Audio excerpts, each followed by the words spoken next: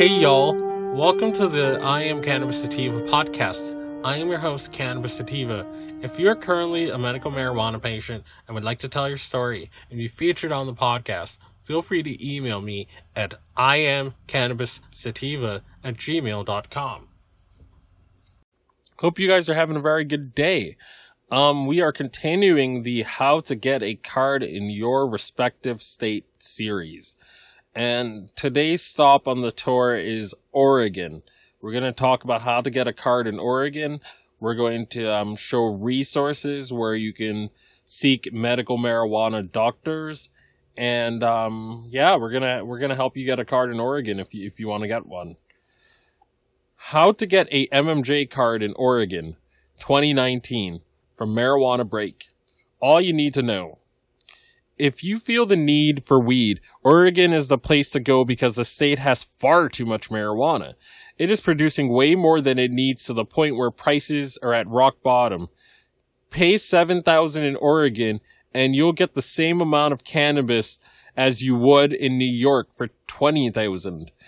As of April 2019, Oregon had more than 1 million pounds of unsold weed. The state has always had a love affair with marijuana, even when the herb was illegal there. In the period from 1999 to 2005, Oregon residents used 45% more weed than the general American population, and an attempt to recriminalize weed in 1997 was voted down. The only surprise was that 2 measures to legalize cannabis failed. One in 1986, which, it's not surprising. This was the height of the Reagan administration and Nancy Reagan yelling, "Just say no." And in 2012.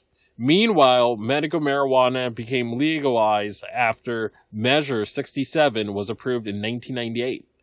Finally, Measure 91 was approved in 2014, and recreational marijuana was fully legalized in the state of Oregon. The following year, the state's governor signed an emergency bill to allow the legal sale of cannabis to recreational users from October 2015. By 2017, only dispensaries with an Oregon Liquor Control Commission OLCC license were allowed to sell weed to recreational users. How to get a medical marijuana card in Oregon. The complete rundown. Now that adults can walk into a dispensary and purchase weed without an MMJ card, what is the point of having one? Sales of medical marijuana fell 40% between 2015 and 2018, but there are still valid reasons for getting the card. And first of all, it is extremely easy to do. Then there is the small matter of tax breaks. In a bid to keep the medical marijuana program relevant, the state of Oregon imposes no sales tax on weed, while recreational users must pay 20%. MMJ card holders are also allowed to possess up to 24 ounces in private or in public. In contrast, recreational users can hold no more than an ounce in public and 8 ounces in private. Recreational users can grow a maximum of 4 plants at once, regardless of whether they're in the vegetative or flowering stage. If you have a MMJ card, you can grow up to 6 plants in the flowering stage and an unlimited number of plants in the vegetative stage. Finally, MMJ card holders can buy a lot more weed at once. 24 ounces of flower, 4 grams of tinctures, concentrates or capsules, 100 milligrams of edibles. In contrast, recreational users can only buy 7 grams of flower, 1 gram of tinctures, capsules or concentrate, and 50 milligrams of edibles. If you have a qualifying medical condition, see the list of conditions below, and want to get medical marijuana card in Oregon, here's what you must do. Step 1. Be sure to meet eligibility criteria. Aside from having a qualifying medical condition, you must be a resident of Oregon with proof of residency. This can be in the form of a passport or a driver's license. If you do not have an Oregon state ID, you need an out-of-state ID coupled with proof of residency within Oregon, such as a utility bill or a bank statement. Step 2. Visit a physician to document your condition. If you have a qualifying condition, you need to visit a doctor and receive an attending physician statement, which indicates the condition that you need medical marijuana to treat. The physician in question must enter a doctor of osteopathy or a medical doctor license in Oregon. You also need to have an established doctor-patient relationship. The doctor will review your medical records and perform an evaluation. If they are satisfied that you have met the criteria, they will sign your physician's statement. Step 3. Complete the Oregon Medical Marijuana Program OMMP application form.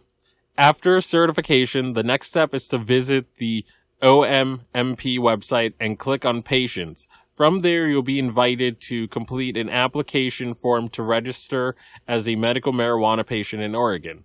Patients are also required to submit a valid and legal copy of a United States federal or state-issued photographic ID card that includes your date of birth and full name. You need to apply to the patient registry to be guaranteed protection under the state's marijuana laws. Step 4. Wait for your MMJ card.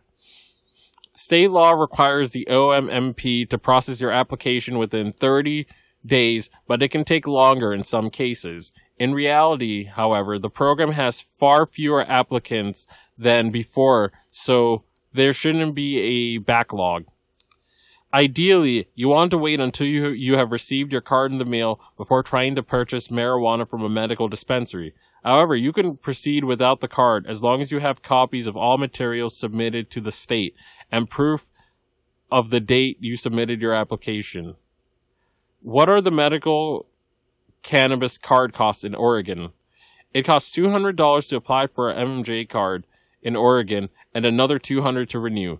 The card is valid for 1 year. If you're on food stamps, the cost drops to $60 and $50 if you receive the Oregon Health Plan.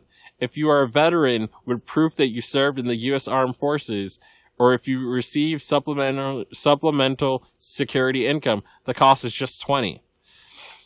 If you lose your MMJ card, it costs $100 to replace it. Incidentally, there is a grow site registration fee of $200 if you grow for another person. Grow somewhere other than your home. Grow more than 12 plants, or if you are transferring surplus weed to a dispensary or processor. What are the qualifying conditions required to get an MMJ card in Oregon?